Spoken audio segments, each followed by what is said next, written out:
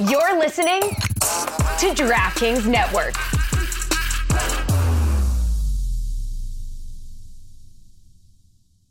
Football's back, and Whole Foods Market has everything you need for a delicious tailgate or watch party. Level up your game day hosting with marinated chicken wings, chicken sausages, hot dogs, and more. Headed to a friend's house? On the way, grab crowd-pleasing snacks from Whole Foods Market, like Late July tortilla chips and Primal Kitchen queso dip. And don't forget the beer. Very important. Just check out that local selection. Elevate game day with Whole Foods Market. Must be 21 plus. Please drink responsibly. It gives him a good opportunity, but it also is like a lower floor, higher ceiling, lower floor. Wait, higher floor, lower ceiling. Yeah, because it's easier. Yeah. No, it's harder. Right. No, if it's a higher ceiling, less range. We're giving him all the range. No, but if it's a high, I don't know. Maybe the floor should be low and the ceiling should be low. So you can fall really far down and you don't have to go very high. Maybe we should just live in nature. Maybe we should, with no walls. We don't need boundaries. We don't need the ceiling is the roof. Michael Jordan. Hey, everybody. Welcome back to Too Many Men. My name is Allison Lucan. And as always, I'm joined by someone who is perhaps the strongest person I know. Not only did she have to deal with a Boston Bruins round one exit, she has valiantly persevered through a Celtics exit as well, and still comes out bringing you the style rankings you need and deserve as humanity. Sara Civian, legitimately, I ask, how are you today? All I have to say is don't let us win game 8. They're just resting up for game 8. At least they can't hurt me anymore. I got very emotionally invested in the Celtics this year. It was my first year back in Boston when they were on a playoff run. Me and my dad watch the Celtics. We always have grown up watching the Celtics together, and that was our little thing.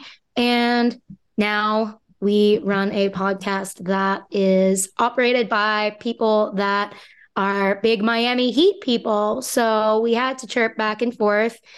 Some would say it was all in good fun. I don't know if I would. And that is all I have to say. Goodbye. Well, and we would not be Too Many Men without, again, another opportunity to look at the YouTube, although I'm not at my best. We're twinning, Shayna. It is maroon.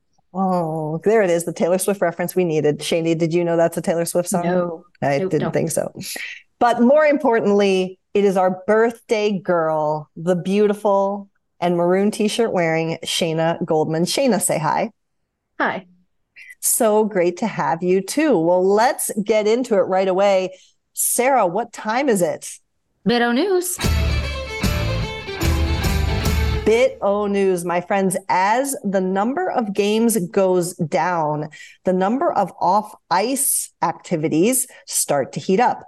And so we wanted to spend some time in Bit-O News talking about what is commonly referred to the coaching carousel. We know there are a ton of openings. As we record this, there are only a couple hirings, but they're not without interest. So let's start in the Metro with the Washington Capitals, who hired Spencer Carberry, who was 2 years into being an assistant coach with the Toronto Maple Leafs. This will be his first time as an NHL head coach. But interestingly, he's returning to an organization that knows him well because the Capitals were the organization that made him a first-time AHL head coach for their affiliate, the Hershey Bears.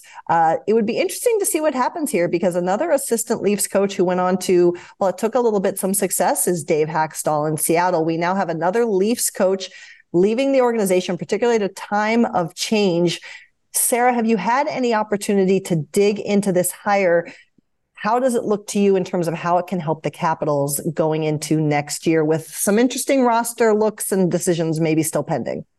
Yeah, I think that gives him the way you're talking about the roster decisions and the spot where the Capitals are right now. It gives him, like, how does he want to look at it? Is this an opportunity for him to actually make a name for himself? Because I think he could in an environment where there's going to be an emphasis on coaching. And if he has a good season, it looks extra good. You know what I mean? It's like, this is not your mother's Capitals. So I think it gives him a good opportunity, but it also is like a lower floor, higher ceiling, lower floor.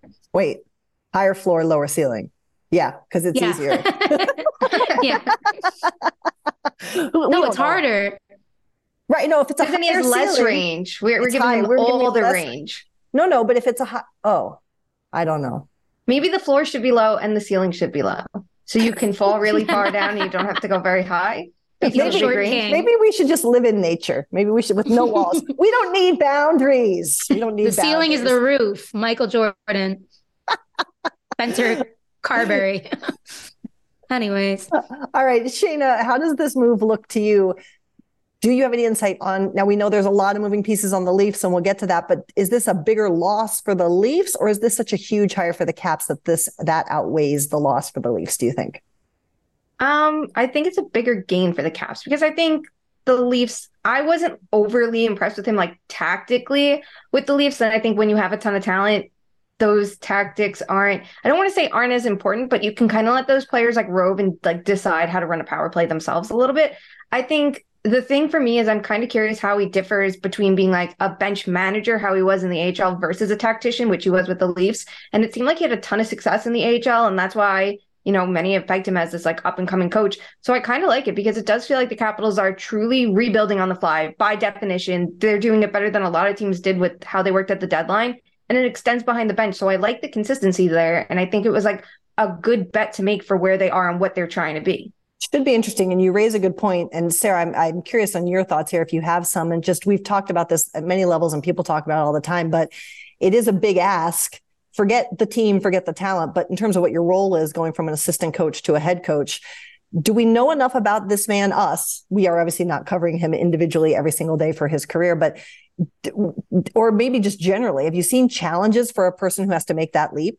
It's a good opportunity to see where we're at with the coaching carousel, right? It's like, okay, how much of an impact does it make when you have somebody make that jump and you bet on them and you say, okay, I'm going to take a step away from the coaching carousel and try something new. Will it have different results? I think that will tell us more than the same old hires tell us. But at the same time, we do not know that much about this man, so we don't have that much to go off, but we're going to learn a lot. So I'm here for that journey. I thought you were going to tie this to Rod Brind'Amour. I was waiting for me like, well, one of the most successful coaches out there, you could go the Bednar Cooper route, which is a very successful AHL coach, which he is, check. Or you could be Rod Brind'Amour, the longest tenured current coach who was a former assistant or associate. So check on that. I thought that's where we were going. When you put it like that, though, it does show that you can't just be like, oh, this guy and his, here we go. You got me going. Oh, this guy and his system haven't yielded the best results. It's like he will finally get a chance to do what I think it's different because it's not from, well, actually, yeah, he was in their system. I'm learning about Spencer Carberry. Okay, people. That's good. We have a whole off season. So I think it will be interesting to see the jump for sure. And I do think that it gives somebody an opportunity to kind of use the same system, but to their way and do when you are underneath a boss and you're like, boss man, there's so many things that I would do differently in your position. It kind of like, it's not regurgitating the same things always. I want to see what he's like with players. I mean, the Hershey Bears are like a very storied AHL team. So I think they take that role seriously. So I would trust them. Now hire Bruce Boudreau to coach the Hershey Bears. Well, step down for him. Let him be home. Let him have a good time. Oh my God, yeah. It would be cute. Well, let's come back now too. There's still some other NHL hirings to talk about. And this one, I want to talk about the hiring, but I also want to talk a little bit about how this went down, because we've been talking about it in our chat as just having some interest about what really happened here. Let's get right to brass tacks. Finally, Andrew Brunette was announced as head coach upcoming of the Nashville Predators.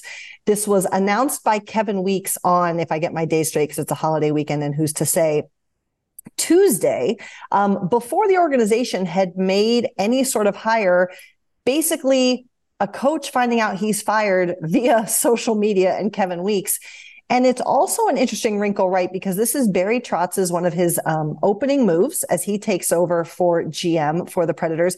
And this is a man who used to be an NHL head coach. So he does understand kind of the ramifications of not knowing what's going to be happening with your job. So before we get into it, let's talk about how this went down, because I find it interesting from a media perspective. And we've talked about on this show how much we like Kevin Weeks, and I think he's great. But I think when, this is part of why I'm so glad I'm not an insider or like a breaking news person, because I wonder if he thought the announcement was coming or if he jumped the gun a little bit too much, because this is why I couldn't do this job. It would be really hard for me to struggle with doing something when I got it versus respecting the humanity involved. And maybe you can't when you're an insider. I don't know.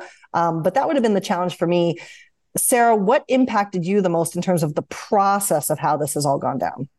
I know I've thought about this a lot, and I have come to the conclusion that Weeks was just doing his job. And I think the Predators had to be better and better at communicating with themselves, within themselves, and with the head coach. That being said, I'm sure they're not thrilled with Weeks. And you could tell, and I'm not discrediting Weeks because he has been one of the top insiders at this point. And I think he is maybe gunning for number one, especially with like the interesting ways he presents things and the way he's not afraid. I mean, you kind of saw it, for better or for worse, you're going to make mistakes in this space when you're starting out. It's how you kind of handle the mistakes, I think. But I don't think this is a mistake. I think we have to be better as NHL media. And I think a lot of NHL media might have been sleeping on this info. And you could kind of see it in the way they like did showcase the info after Kevin did, just kind of like quote tweeting him, being, well, he said it first. Usually they're like credit to this guy, but like they literally quote tweeted his video and was like, he said it first. But I think it is a fine line between, okay, being friends with the front offices and getting these scoops and doing your job. But I have all the respect for someone who's like, okay, I'm going to get this info that I heard to the people.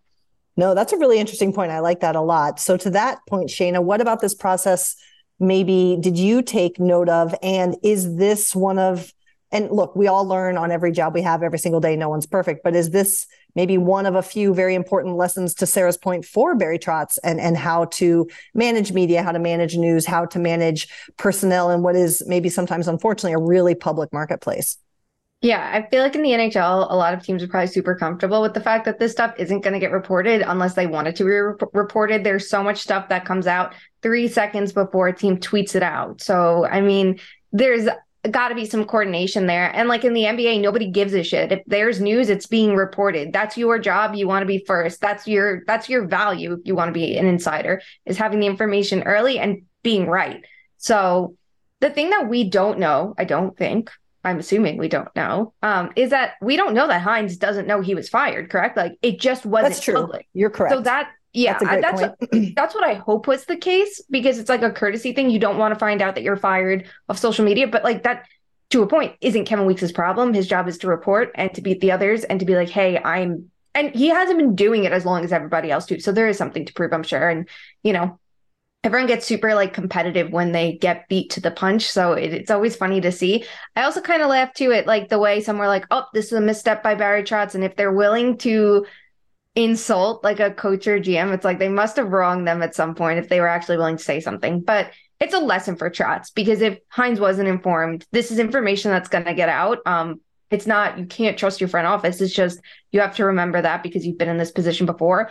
But when you look at the hire itself, I do like it for Trotz. And I liked what he said. Like, we need offense. So we're going to bring an offense. And Trotz is a coach, a GM, sorry, is a person, is a hockey mind. I would trust to spot defensive talent, to go, I will bring in the defensive support for you. You work on the offensive tactics. You can teach defensive structure, but we need someone who can legitimately bring the offense, which has been a weakness of Trotz's team in the past. And it's been a weakness of the actual Predators. So like that combination at least does make sense. When you bring up Trotz, that's a great point of why my main good feeling about him when he started this GM role after being a coach for so many years was, how is he gonna communicate to the media? Because he has been friendly with so many members of the media and he knows how to bridge that gap between the media and the front office. So this was a little maybe unexpected. It really depends. Like, did Hynes know? That's kind of is unexpected for me. Yeah, no, that's a great point. And Sarah, you know, you just mentioned too, like we talk about the carousel, maybe going differently off the carousel. This is technically a retread, but not a retread hire. And, you know, we talked a lot last year about how Brunette, maybe we saw some of his failings with how Florida performed, particularly in the postseason.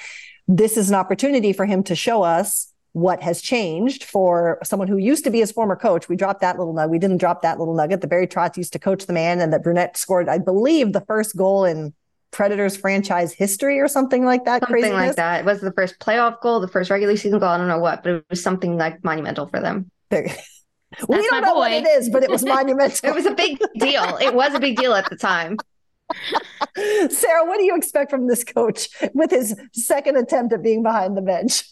Yeah, he was great with the Devils power play, as Shayna wrote throughout the season. I always thought he deserved better from the Panthers, but hey, we got to eat our words on Paul Maurice. But I do think he maybe needed one more year to kind of establish himself, because the way he took over with the Panthers was, okay, no tea, no shade, but we kind of want like a established head coach. So he took a year, assistant coach, took it on. I mean, had a golf cart incident, but now he is back in race. I'm really excited to see him cook.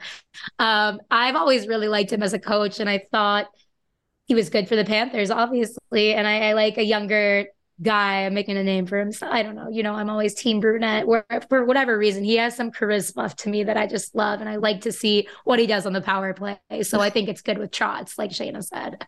Amazing. I like how we still are completely opposite our takes on him too. Like with Florida, I like how you've stood by, like, no, he was good with Florida. When I look at it, and I'm like, I was handed to him in Florida. No. I think it's too funny, but I like your points. I don't know what it is. I refuse to back down on that. All right. Well, we had not thought we needed this segment, but we actually do. Shayna, what time is it? The hockey world demands it. Everybody craves it. It's time for How Does It Affect the Leafs?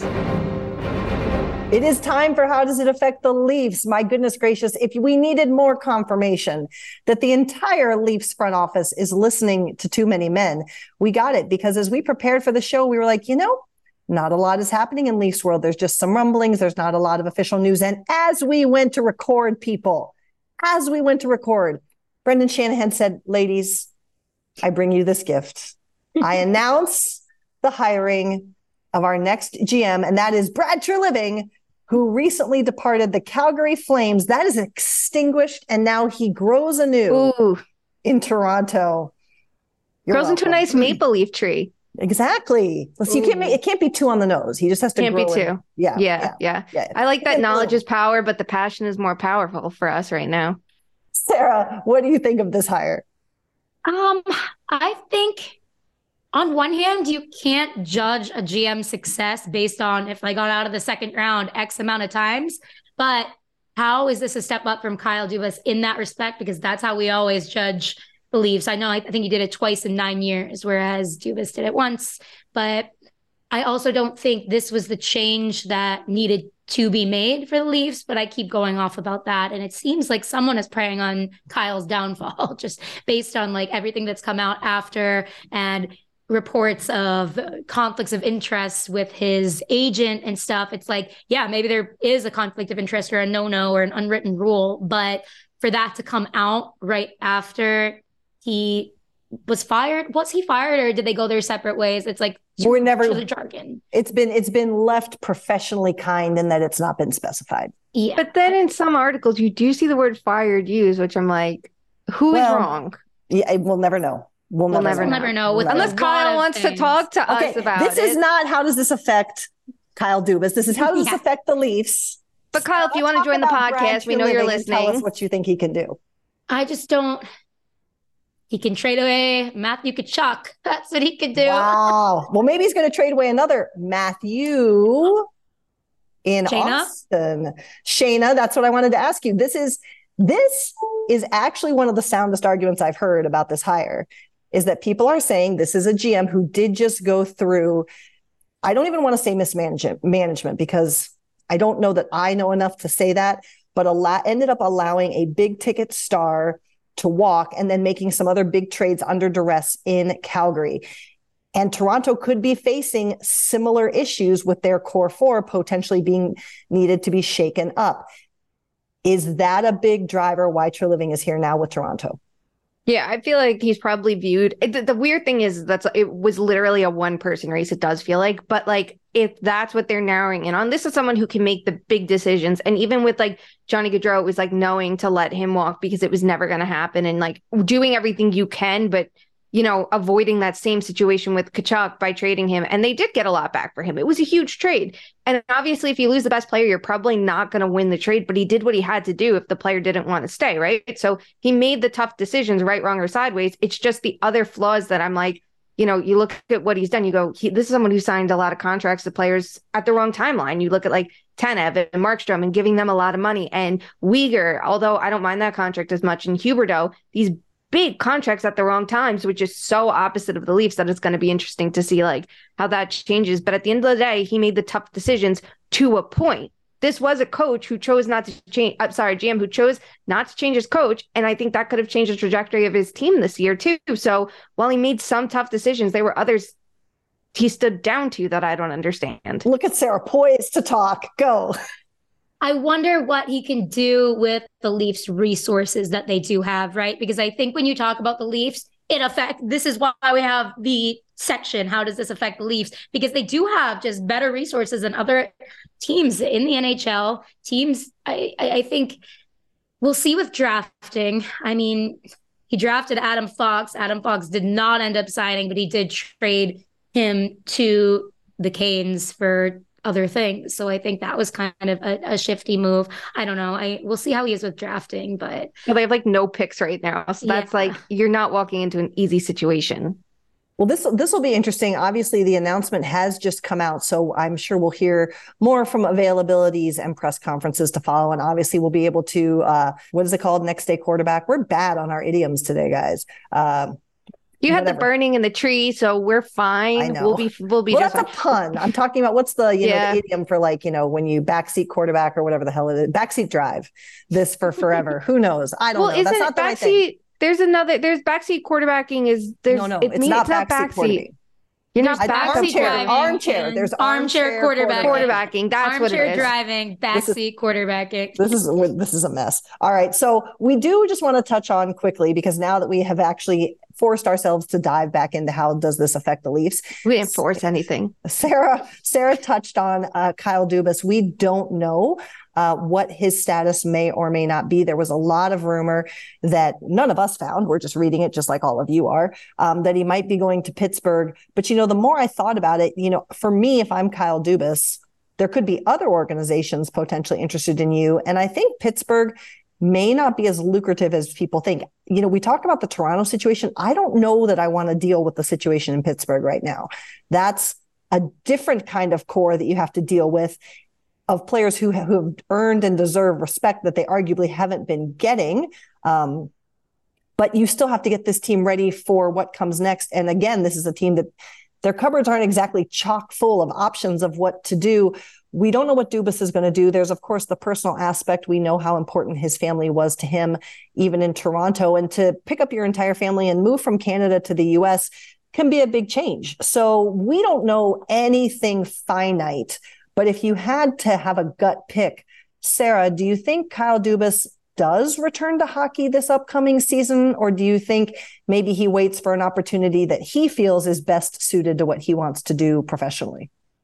It's literally impossible with the way that he framed his postseason comments. I do feel like he's going to end up in Pittsburgh. I don't think the negotiations went the way he wanted them to in Toronto. I think he was trying to put all of his eggs in that basket and it didn't work. So he didn't actually, or maybe in the moment, I've said things in the moment that I don't agree with 2 weeks later. Maybe in the moment he was like, it's Toronto or bust. And then it's like, well, Pittsburgh's nice with their little Three Rivers and Eaton Park and Mac Miller. So maybe he's turning around to that. Maybe Sidney Crosby has talked to him. I don't know. I feel like he's going to end up in Pittsburgh. Shayna, what do you think Kyle Dubas is doing 6 months from now? Based on no factual information, let's look. Just based on vibes. Yeah, I do like the Pittsburgh fit to a point. And I know people are going to be upset too that he said like it's Toronto or nothing. I think everything changed when Shanahan completely changed course with him, that it's like, I'm sorry, anything you said doesn't count anymore. I think he was genuine. It's Toronto or nothing. I agree. And then everything got changed on him last minute because he was open and honest, that at that point I would turn around and be like, fuck you. Now I'm going to go live my life. I'm not going to hold myself off. But Pittsburgh makes sense from the Fenway aspect of it because they do like people who are nerdier. They do like more data-driven analysis in their lines of thinking. You can look at what they did with the Red Sox. So it feels like there's a natural fit there because like Toronto, I think that they'd be willing to say, you can build your front office the way you want to, and we'll invest in this, and actually have a concerted effort to give you what you need resource-wise. But that is a tough fucking job. I know. That's a great point, though. They took Eric Tulsky to a few rounds of interviews and had really high praise for him at the end of all that. So, and then they have Sam Ventura. He's still working there. Yeah, they got... No, he's with Buffalo. He's in Buffalo. Oh, well, he was started there. He did start there. Yes, he did start there. And they would be smart to bring him back. But... Well, and it could be... Yeah, while we're on the subject. It could be interesting because if Kyle Dubas, to your point, Shayna, wants to go higher perhaps in Fenway as an entire body and not just stay within hockey, there's a clear path there. Unlike other opportunities. So we will see what our good friend of the pod, Kyle, wants to do. Kyle, we've given you some space, but now it's time to come on Too Many Men and tell us what you think. We'll have the invite out to you shortly, so stay tuned for that. And we won't twist your words like some of the hockey men out there and try to make you look bad just because you're not like a hockey man enough for them. We'll be your friend. That's right. But we are your friend. We're friends of the pod. Wait, are you gaming? On a Chromebook? Yep. It's got a high-res 120Hz display, plus this killer RGB keyboard. And I can access thousands of games anytime, anywhere. Stop playing. What? Get out of here. Huh? Yeah, I want you to stop playing and get out of here so I can game on that Chromebook. Got it. Discover the ultimate cloud gaming machine, a new kind of Chromebook. This episode is brought to you by Chevrolet. Now's your chance to support a team with real grit. The Chevy ZR2 family of off-road trucks. The first ever Silverado HD ZR2 joins the all-new Colorado ZR2 and the Silverado ZR2 for a commanding lineup of off-road ready trucks. Equipped to take on anything this season throws their way. Visit Chevy.com to learn more.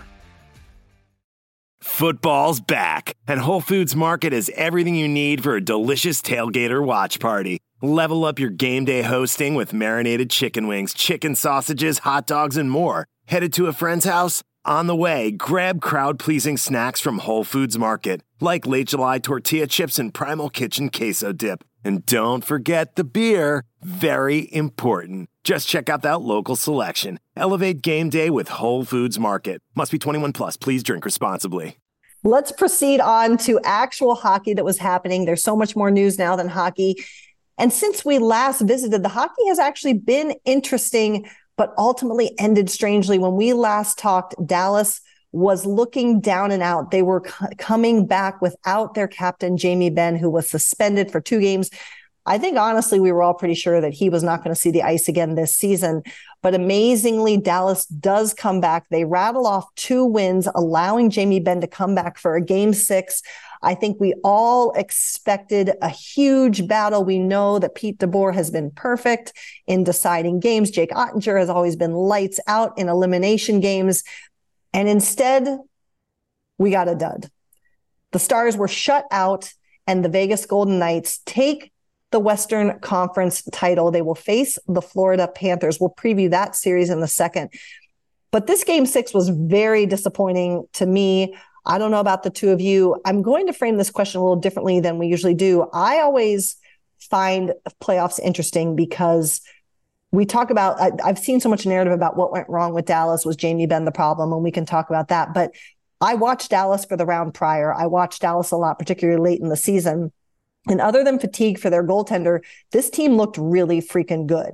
And so to me, this begs the bigger question of what did Vegas do to make Dallas look so bad? It's not like Dallas instantly collapsed the minute they got on the ice against the Golden Knights, in my opinion. So Sarah, did you see anything that Vegas was doing exceptionally well that maybe was part of the key to them winning this series over the Dallas Stars? It's what Shayna says about their rush game. Just watching them is on a whole new level in that aspect. And it's how they can make a game 6-0 against a good team. It's like when they're on with that, that's why this upcoming matchup, we'll talk about that, but it's going to be so fun because it's 2 just really fast, aggressively forechecking teams. That's just what I love to see. And that's why, even though the Stars are good, they've been good, I just hate their brand of hockey because it's the opposite of that. And it was such a mismatch that you could tell they were frazzled by the whole experience. I mean, you saw Jamie Benn, you say they didn't immediately show up and start crumbling, not in game 6, but in that game, he literally was like, That's okay, true. Mark Stone, this is too much to handle. I'm just going to choke you. So maybe he's the problem. No, he fell. He just fell. His stick fell. just. Well, Shayna, okay, so let's take that one step further, because if you did look at the Kraken Stars series, the rush game was the story of that series too. And the Dallas Stars were able to outrush the Seattle Kraken. So if Vegas got the rush advantage over the Stars, what went into that advantage for the Western Conference champions? Yeah, it's so interesting too, because it's like, this is a team. Dallas is one of the better teams in the regular season at controlling the neutral zone and, limiting rush chances back, which is what gave them that 5-on-5 advantage heading into the series. It just felt like it was the counterattack from the Golden Knights that they were able to pick off these opportunities to stop the Stars from having like extended zone time at times. And I think what was so important to it was they built off the rush. They built off those counterattacks and would just start pressuring and doing the work in the offensive zone. And in games 4 and 5, it was like non-existent for Vegas. They looked like a completely different team, and Dallas was able to play their game. But you could see in game 6, the Golden Knights came out hot and knew they needed to play with speed, to be disruptive, and just to keep battling, to keep pucks in their own zone and make those. I feel like we don't talk about it as defense enough, but to keep play in the offensive zone and make defensive plays to extend that zone time is so important. And it just feels like they had that when Dallas didn't as much in that deciding game. So Sarah, let's bite on to the narrative that everyone else is talking about, and that is Jamie Benn. Obviously an inexcusable play that gets him suspended. We talked about that last episode. How egregious is this for him going forward? There's people saying, and I'm not saying I agree, but do you strip the C? To me, the more interesting question in all of this is to watch how someone like Jim Nill is going to, we talked about how he built up a young team in support of an aging older wave. But now if you do that so effectively, now you have this problem where you maybe have some older players where you need to find a way to off-ramp them when your younger talent is coming and taking up. Was Jamie Benn a liability this series? And how, if at all, maybe it doesn't, affect how you see this team utilizing him, having a relationship with him going forward from this season? I do think the whole team was in over their heads with this matchup. And when you're the captain, sometimes you're trying to overcorrect for that. You're like, oh shit, I know this is going to be a journey. So I get what he was doing to some, he did it in like the worst way possible, but I get what he was doing to some degree. And I'm not going to say he's the reason they lost, because then he came back and they still laid a goose egg 6-0. So I do wonder, though, if the dynamic that you speak of is hindering like Heinz, Robertson, whatever in the playoffs, because it's like, okay, let me sit back and let Sagan and Ben and Joe Pavelski handle this. But I don't know. I think most of it goes just back to Ottinger. Yeah. Ottinger was, I think the more we hear about it, and, I talked about my experience when the Kraken played them so quickly 3 times within like 7 or 8 days, that even back then they were talking about Ottinger's fatigue. Is that more significant to you, Shayna, or does this Ben narrative factor in? And which of these two do you think this organization is going to focus on fixing more intently this offseason? I don't think they're going to be worried about Ottinger, because I think that they're going to look at it and be like, he's never played a workload like this. Mm-hmm. And even in the games that he struggled in this series before game 6, it was like slightly below average. Oh, misplaying overtime. Like they were still close games. It felt like the rest of the team wasn't capitalizing on the opportunities they had. They'd have these chances, they didn't score, and there's Vegas's counterattack. And it's like, they're not supporting their goalie for once. Like you need to do that. And they were pretty good at it. With Ben, though, I don't know how much they'll jump, because he had a great regular season. We're all calling it the Jamie Benn-assance, and look at what he did, right? Like, he gets to the playoffs in this big pressure moment, and he completely shits the bed. And not just with the suspension, he played really crappy when, it mattered. And that cap is tough to manage, and you could easily replace him, the captaincy, with someone like Heiskanen and let the new core really take over. But it's going to be a really tough balancing act. I would have bigger problems with the contracts like Ryan Suter, thinking that was a free agent signing. They felt they needed to go. Of all teams, you don't need to go older if you're in Dallas. Go for the young guys to keep building up that young core. You have the old guys who make too much money. Now you have Ryan Suter, who looked absolutely terrible so often. Like that's where your missteps were. Now you need to approach things differently this year and figure out a way in free agency to just keep supplementing the younger players in the next wave of the stars and not going back to players who were good 10 years ago. Yeah, it's going to be interesting. To that point too, there's a couple free agents that I noticed in all of the Dallas Stars playoffs that were brought over at the trade deadline, and that's Max Domi and Dadonov. Sarah, do you think either of these players has earned a return appearance with the Stars, or are they just going to go find their next contract this offseason, do you think? Dadonov was great. I thought he had a few really, really big moments that kept the Stars in the playoffs, I thought. And I would like to see him back if they're going to make another run, but I wouldn't like to see him back there because I actually want him to go somewhere else because I don't like watching the Dallas Stars, and I'm sorry. Max Domi can stay. Yeah, take him. Re-sign him. Would love that for them. I'm fine with Max Domi leaving. Shayna, do you think either of those two, and Dadonov did get hurt, we should say, in the playoffs, so he was not able to play as much as Max down the stretch. But if you're Jim Nill, do either of these players be someone that you're contemplating picking up the phone and talking to this offseason? No. Domi, I think, showed he's exactly what we know him to be. He still has problems with discipline. In key moments, he doesn't know how to temper his frustrations. The underlying numbers are always worse than the results. So you kind of have to look at both to get a sustainability check. And for Dadonov, I would want to keep him if I'm the Stars, but I think that they have young players, someone like Fredrik Olofsson, who came into the playoffs, and I thought he was really good. I would have kept him in for game 6 and scratched either Ben or maybe even Marchment for him. I think those are the players you need to now find the room for, and I just don't see the need to take a roster spot away. You could see players like Dellandrea and Wyatt Johnston succeeding because they got the ice time and minutes that we know Robertson and Hintz have gotten in the past. So now's the next players, because now Robertson and Hintz are experienced and Dellandrea and Johnston have some time under their belt. Go for the next young player to kind of slot in with someone like Faksa, who you trust, right? And you have that responsible core around them. I think you can take the risk there. Amazing. Well, we'll see what the Dallas Stars do. I do believe they're having excerpt interviews as we talk to you all today. So we'll have to catch up on that and see if we have Can't wait to hear what Jamie says this time. Oh boy. And we'll see what they have. But friends, let us go to the tail of the tape. I have all of our playoff picks here.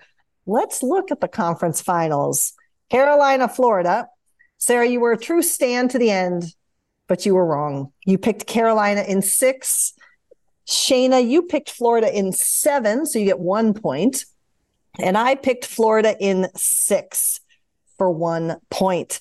If we go to Dallas, Vegas, however, Sarah, you picked Vegas in 7, so you get 1 point.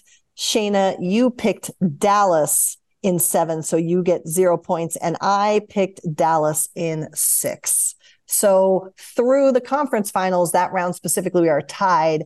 It is time now to evaluate the upcoming Stanley Cup final, upon which we will make our final picks of the 2022-23 season. But as we discussed, Vegas is now facing Florida.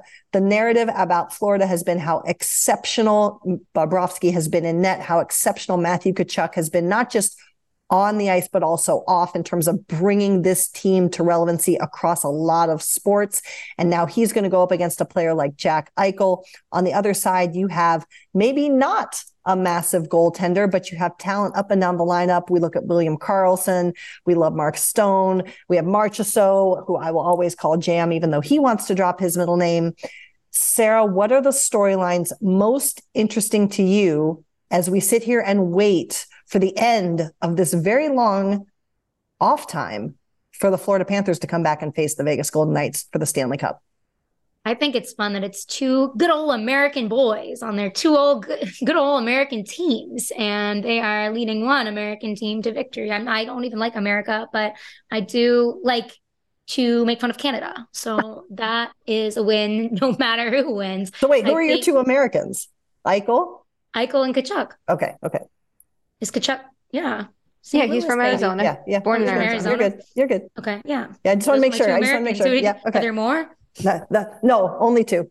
You have Only the greatest American player, Matthew Tkachuk, who has now eclipsed Austin Matthews, because this is how it affects the Leafs too. Exactly. He's the last great American dynasty, many are saying. Hey, Tay. All right. So, okay. So that's what you're looking for. What else? Anything? Obviously, Bobrovsky and how far he can take them. The Conn Smythe. I don't know. I just think it's got. Do I say my prediction yet? Or are we just talking storylines? Not yet. Just storylines. Okay.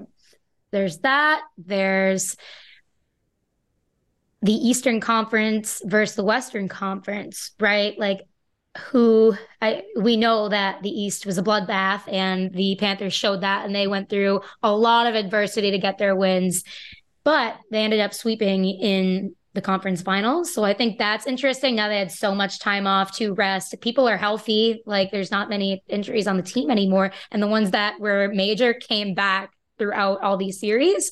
And Vegas had an easier path out west, but are they going to be battle tested enough to deal with what the Panthers have already dealt with? You know, like the Panthers have played their hard, heavy hockey. So we'll see. It's going to be interesting because as I was thinking about this and the most common narratives that there were, people keep saying how important it is for Bobrovsky to get his rest, how important it is for Bobrovsky to get his rest. But if you remember back, and I'm probably the only person who does, Bobrovsky was the goaltender who swept Tampa Bay and then had another excessively long time off before they went into round 2 against the Boston Bruins.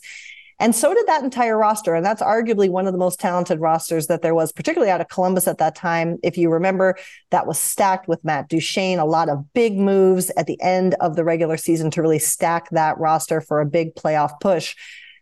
We've talked about in just the rest versus rust debate all season. Are we ignoring the possible impacts of rust on this Florida Panther team because we've been so enamored with the fact that Bob getting rest is a good thing? Maybe, but like, I don't know. It feels like they managed it pretty well before the last series too, but this is 10 days. Break. It's going to be 10 days. I wish we knew what they were doing. Are they scrimmaging? Are they doing like, how are they, what is their pace? Cause like, I think we'll see it pretty obviously in game 1, but it's going to be an interesting narrative. I do think this is where coaching it reigns supreme and is the most important thing. And you want a guy like Paul Maurice in there who has lost all these here we go. things. So now he knows like, okay, this is what I shouldn't have done during, what was it? The Hurricanes 2003 run. Yeah. He was behind the bench then. And who is he coaching then? Some might say greatest player of all time, Rod Brind'Amour. Anyway, go ahead, coaching. I'm interested in the actual point here. Yeah, just the point is, well, what is the line between keeping them game ready, no injuries, and absolutely using all this rest to their advantage? But there's so much like technology these days. Like I've talked to Bill Berniston, who's the head athletic trainer of the Hurricanes, and just the way they do these like breathalyzers, and they do, okay, this is this guy's sweat and this is what he needs for optimal recovery, and this is the like evening cocktail, mocktail they can give him to make sure he rests and all of his blood is replenished. Like there's so much they can do these days that as long as they have hired the right people in that aspect, I'm not really worried about rust. Dana, what are going to be the keys to the series for you, knowing that this is going to be punch, counter punch, punch, counter punch? At least we hope it is. Yeah, it's definitely going to be like being responsible with the puck in the neutral zone, because you have two teams that can make you pay for it. I think it's going to be really interesting to see who's better at extending plays, though, because we see Florida of last year was the best rush-based team in the league. Yes, they've changed their style, but that is still like at their core. And then they've gotten better with their forecheck, and I think it's really shined in the playoffs. And then you have Vegas, who also has a balanced attack, but not as strong as Florida's. But in the playoffs, too, I think they've gotten better with their forecheck as it's gone along. The other thing is, for Florida, the narrative all season was about like the team that couldn't finish their chances, right? They were one of the best offensive creators in the league, and they didn't have the goals to show for it.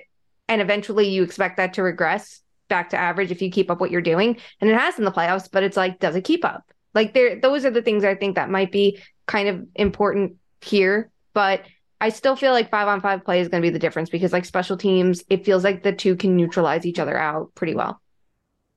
These are two teams that I don't think any of us thought were going to be this deep in the postseason, let alone in the final, but they've done it. They've shocked us all season, one perhaps more convincingly than the other in the sense that Florida barely makes it in. They weren't even in a playoff position 30% of the regular season, but yet here we are with two teams that the most we can hope for is great, great hockey for as long as possible.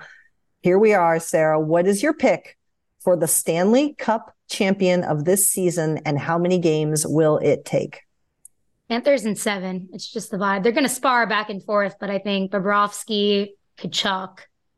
It's just like the 1-2 punch of that. And then there's just Sam Reinhart. There's Montour. There's Sam Bennett, who is going to give everybody hell constantly. It's just they keep coming and they have that clutch factor.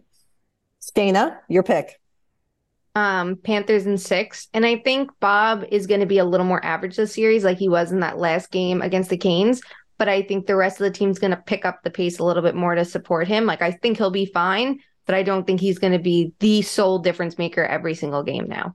Mm-hmm. Interesting. All right. I have to pick Panthers. I have to keep sticking with them. I will be different, and I will say Vegas in 6, just literally to be different. That's literally, but also like it's a coin flip. This one, like there's a very good chance you're going to be right. Like I would say, like a 49% chance. You're welcome. You want the glory out west, and I get that.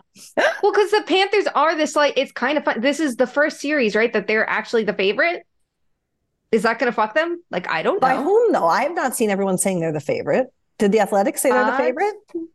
The Panthers are the favorite by the Athletic, yes, but I think odds makers have them as the favorite as well. But I might be wrong on that because I didn't bet on this series yet. I already have my bet out on the Panthers, and I bet on them before the first round. Well, I think, okay, listen, but you keep saying this, but how many bets did you get wrong? I got other small ones wrong, of course, but the Panthers I've gotten right the whole. I didn't bet on many series though. I went to. In round 1, I did, and I got like 2 wrong, and I was like, I'm done with this. And I just stuck with the Panthers each round, and I just kept asking Zook and being like, should I bet on this paw? And whatever she did, I just did it. Like, it would be like little things like in-game comebacks, but I bet like $1. Okay, but if we were counting straight wins and losses, we'll come back to that. I don't have the math on that. Now I have tennis bets in between. I'm like... All right, let's wrap this one up with everyone's favorite game, and that is Fuck, Marry, Kill. We continue our delightful journey through the major NHL awards. And this episode, it is the Vezina that is front of mind and on the tips of everyone's tongue. Sarah, my friend, you are up first. Are you ready? Fuck, Marry, Kill, friend of the pod, Winnipeg's Connor Hellebuyck, the Islanders' Ilya Sorokin, or Boston's Linus Ullmark. Go. It's a tough one this year, but this is a regular season award, and I don't think Ullmark should be penalized just because the rest of his team was so damn good. I think what he did was still better than other goaltenders. I think he had his breakout season, and I am going to give the Vezina to Ullmark. I'm going to marry him. Okay. I'm going to fuck Sorokin. I think he was his team, like especially before Horvat, before all the excitement, and when Barzal was out for so long, and just like there was no offense in sight, I think, and there was no defense in sight really either, and they were still hanging on by a thread. I think Sorokin provided the juice for that team. He's the reason they got into the playoffs, and you could see that by how they failed so miserably in the first round. And I am going to kill Hellebuyck. Love you, but kind of process of elimination. It's hard because I think like Saros could have been in this too. I just think there's so many good goalies in all their different rights. And maybe it was about the friends we made along the way, but Hellebuyck and the Jets didn't make many friends, so we're killing them off. Dana, the floor is yours. I'm going to kill Hellebuyck, despite him being our friend. I honestly think UC Saros deserved better. He was, maybe my winner of it all when you really think about like everything he did for his team. So sorry, Connor. I hope you do better next year, probably with the new team, because you deserve it. I'm so torn on this one because I think I'll fuck Sorokin. It's really like I don't want to penalize Ullmark for being on an excellent team, but you know what? I'm gonna fuck Ullmark. He was on an excellent team. He was probably the best goalie in his minutes. He didn't play as much. He had a lot more support, and Sorokin was not just the best goalie, but the most valuable goalie, and I think that counts for something. And I think if the Islanders didn't make the playoffs, everyone would have shit on Sorokin and not even put him on the ballot, just like Saros. So I think that's a problem. I will bring redemption along the way here, but I am going to marry Ullmark. I will buy into the best team narrative and believe that the chemistry, not just in front of the net, but between the netminder and in front of the net, helps feed the excellence that happened in the regular season for that team. I will factor in the intangibles and fuck Connor Hellebuck because he's a good person, and in the midst of basically being one of the few constants for his team this year, also ended up writing a children's book about mental health, and we love him. And therefore, to be difficult, ornery, but also to have a little fun, I will kill Sorokin because if you're the best, like this is where if I'm going to tie the team success with Ullmark, then I have to tie the lack of team success with Sorokin. So that's where I will end up. All right. My friends, this is it. We are about to head into the final round of NHL hockey of this 2022-23 season. We will be with you along the way to break it down, give you our hot takes, and talk about how, of course, it always affects the Leafs. If you want to interact with us on social, please connect. We are at 2_much_man at both Twitter and Instagram. We'd love to hear from you there, especially if you send us your vibe checks from where you're watching these games. If you're in a piece or holding a piece of Too Many Men merch, you will be entered in a drawing for an end of season prize. And if you don't have Too Many Men merch and you would like to have some, you can get that by going to TooManyMenMerch.com and buying all the wonderful toys, trinkets, treats, and clothing items that your heart desires, even a fanny pack or two. Until we talk again, we ask each of you to please consider doing something, no matter how big or small, to make sure hockey truly is for everyone. We will talk to you soon. Love you. Bye.